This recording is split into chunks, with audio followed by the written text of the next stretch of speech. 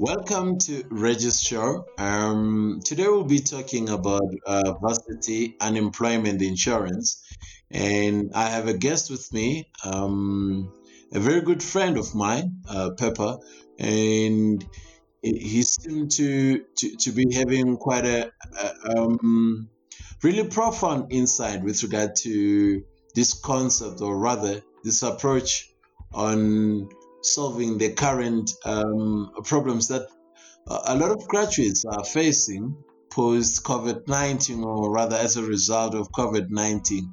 Pepper, welcome. Um, thank you, Reggie, or Reginald to be politically correct. Thank you for having me on the show. Proper. Pepper, there seems to be a concept, or rather, some just an idea that you came about with regard to varsity unemployment insurance. How can you rather tell me more about it and how you wish that can unfold? And probably, potentially, as we discuss, we'll talk about how it can impact positively the lives of graduates in South Africa. All right, sure. Um, Firstly, just a good evening to all the listeners out there, and I'm very privileged to be here on the Reggie Show. Um, so just to get straight into it, I mean, I think it would be helpful to maybe give a bit of context as to how I reached, this groundbreaking idea. And I mean, I'm just very humbled, really, to everybody, just on social media. I mean, it's not a lot of people, but the reaction I got from this idea, just putting it out there, just as a sort of a personal, just a personal sort of social project. The responses I've gotten have been very, very positive, in the sense that, a lot of the time we look at the way things are, and we know that there could be something improved upon, but the difficult part often is to really just, put yourself out there as an individual, or a collective, and to be vocal about it.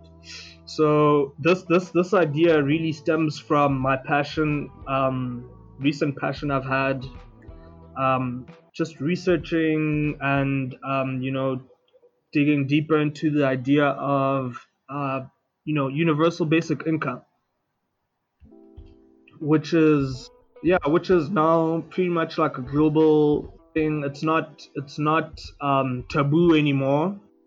It's probably as less taboo as speaking about, mental health and depression issues has become, because of how, whether people would like to admit it or not, because of this situation that the COVID-19 has forced people into globally, to rethink the economic, I suppose, the economic inequalities and the economic flaws in our economic system, and our labor markets, about, what is the best way, really, to propel people from university into the world of work, without, during this interim period. Let's call it an interim period, because we are in a transition mode now. I don't really see a lot of drastic changes happening at the moment, in terms of the real disastrous effects of COVID-19, anytime soon. but I do feel that it has given a lot of economists, a lot of scientists, a lot of activists, lobbyists time to think about ideas that can maybe really be prominent now in the way we shape the future post-COVID, in South Africa. But like I said, this is probably also a global issue, seeing that global youth unemployment is something that's now increasingly affecting the whole world, even the first world, or the West, whatever you want to call it, as opposed to just the developing world. Mm, mm, mm. With regard to this varsity unemployment insurance, how do you hope it will roll out, and what do you think it will actually achieve? And because I can imagine myself being that unemployed graduate and listening to this, what is it that I can benefit from this varsity unemployment insurance, and how will it roll out? Yes. Well, look, Reggie. Basically, this is not something really revolutionary. It's as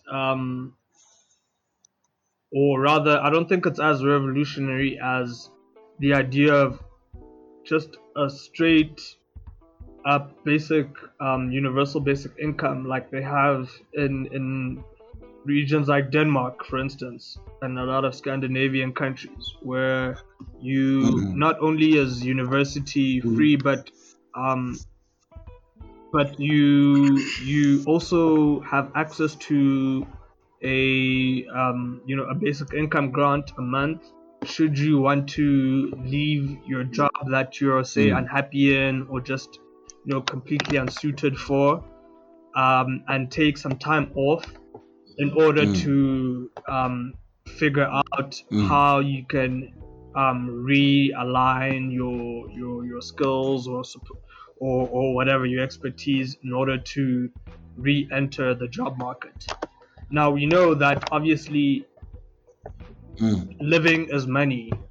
I mean, every day we live costs you mm, money, and if it's not costing you money, it's costing somebody else money. Unfortunately, no matter how mm, no matter how mm, frugally or minimally you're living.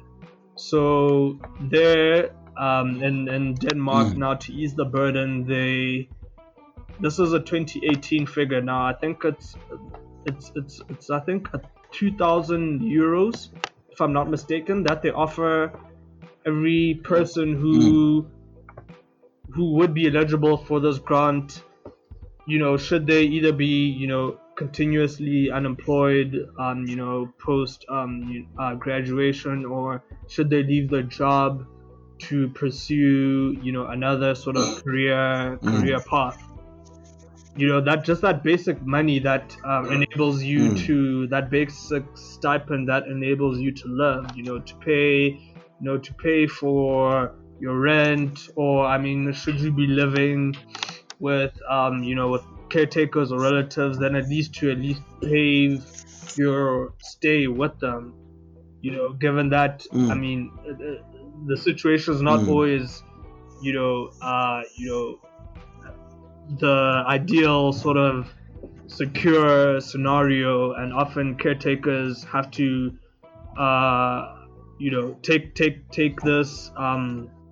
take this caretaking role, um, whether the financial situation mm, is ideal or not. So ultimately, it just relieves a mm, lot of stress off of everybody, and we know that stress is probably the number mm, one, not number one, or one of the most prominent causes of mental health problems, or depression, or pathologies associated with continuous sort of abnormal stress level. So Mm, to bring it back home, this would basically be a form of that basic income, just that I've been thinking about mm, framing it in a particular, in a particular format that would make it very applicable to a place like South Africa, where we know that this problem mm, has mm, been very pervasive for a very long time. It's affected people that I know personally. It's also affected me in some other way. mm, It's not something very remote for the average mm, mm, university graduate, especially if they're of color. If they are mm, someone of color. mm, mm, So it's UIF basically, mm, but it's UIF before the fact, not after the fact. Now that mm, we know that mhm, that mhm, yeah, mhm, that this investment in getting a degree, it's either very financially strenuous on the guardian or parent, and if mm, the student is on a NASFAS mm, program or whatever else, then it's obviously burdensome for the state. And we whether it's a state or private mhm. individuals or whatever it is, we obviously, there's no person in the world who doesn't want to make their rand count or their rands count. So yeah. Mhm. And I must say that this will be such a great initiative, and to credit you as well for having thought of this and imagined how it can be able to relieve a bit of pressure amongst the graduates.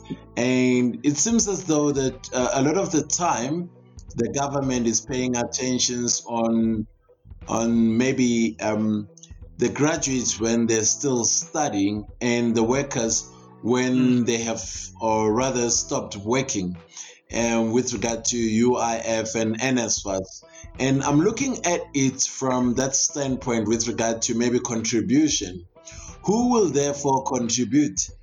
Well, that's a good question. So essentially, the way I had imagined it is that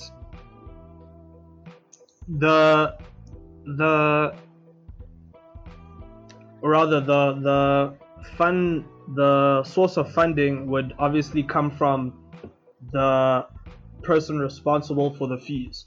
So I just want to reiterate for anybody who may have misunderstood, my post on the social media, that I wasn't suggesting that the universities would fund this out of their own pockets. No, that's why I framed it, or tried to frame it, as UIF, so that we can think of it as UIF in practice, that the university is the trustee, so to speak, just as it works in the world of work. That the employer, or well, in this case, the university,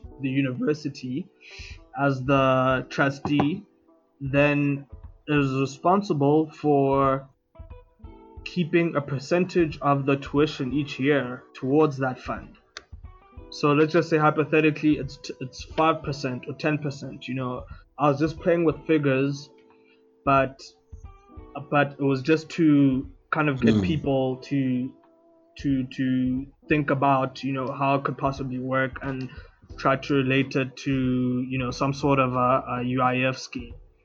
And then the university then would be responsible for dispersing mm, that insurance premium, or whatever you want to call it, once a graduate has graduated. So a 10% of the 500,000 that would have mm, been spent on their education, to go towards their mm, their bank account or whatever, or to go towards, yeah, it's for their benefit, in order for them to not be absolutely in a disastrous or precarious financial situation while looking for jobs. and we all know that. I mean, if you are a graduate and black, you're very lucky to get a job straight out of varsity. Generally, we can get into specifics. We all know, yeah, certain professions are more within the critical skills field, and therefore, would be, wouldn't necessarily reflect the general sort of, struggle or waiting time to get into the labor market.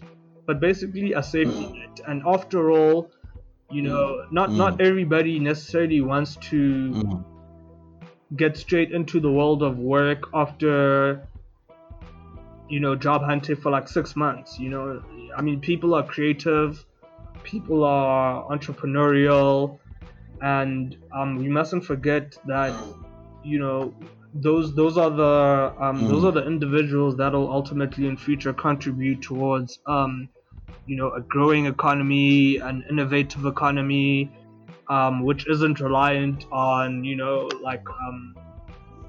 which isn't too reliant on just being hired, like industry job growth and all that, where people can really just be able to not, or rather to know that they have enough money to at least get on their feet and try to start something, maybe even with their friends or the classmates from varsity, that they can create that sort of sense of self-reliance, that young people don't have to be so reliant on being employed, and usually it's by very foreign alien agents or forces, and older too, that we don't recognize, or that we're not familiar with. Since most of the wealth is and to just show that it's not a racial issue, most of the wealth, how we look at it, is in the hands of older citizens, older South Africans. So now the problem is, how do we now distribute the wealth so that the wealth can trickle down to the younger generation, so that we make it about the actual future, not about the past, not about, okay, no, it's this race, that race has most of the money, we need to redistribute to this race because of apartheid, this or that. Although it obviously plays a huge role, but now it's just to get us thinking about the future now. And with the fourth industrial revolution and everything, it's going to be hard for government or just private sector or even universities, I mean, to ignore the changing world of work. And isn't it about time that maybe we kind of hold universities to, not to account, but to kind of hold them to a sort of higher standard now in being involved in this issue of unemployment. And I do think that you're raising quite great points. I remember Uber used to sponsor students who were going for interviews, and rather giving them free rides when they were going for interviews, as an attempt to solve maybe the financial constraints with regards to going to interviews, because a lot of students couldn't show up for interviews because of lack of finance or funds with regard to paying for fares to go to interviews. And I do think that we, to some extent, as you mentioned, and we should vehemently so, involve universities, because it can't be that universities just draw money from students and there is no contribution thereafter, and the government thereof paid the university the money that was due for students, and the only thing that students have gotten from that transaction has been only debt and a piece of paper which is called degree, with the hope that they will be employed whenever employment opportunities shows up. Unemployment insurance can be able to help maybe students to survive in the meantime while they're still searching for jobs, or rather help them to empower themselves in creating jobs for other students.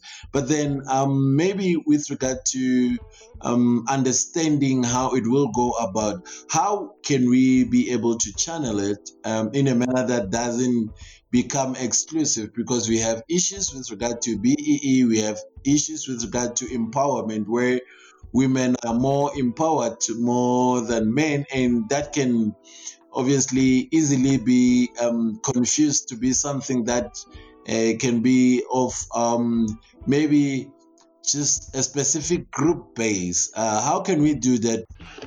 Well, to be honest, I think the way I'd envisioned this would be such that it would hopefully naturally solve all the problems of discrimination and prejudice, because I feel like a lot of the time it doesn't take too much to create a model that can just naturally somehow at least work for everybody in some other way, and I think that's the problem we've had in South Africa for a long time with a lot of these affirmative action policies, or just policies just to address the imbalances, or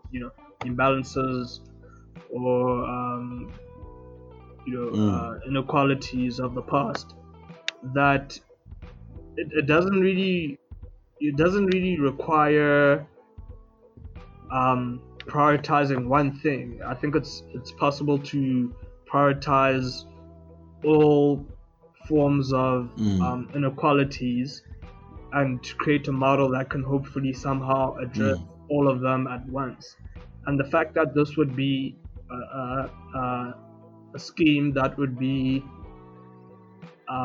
eligible to every or any single kind of graduate, that would be a mode of at least ensuring that at least you've tried to create what I call an equal head start.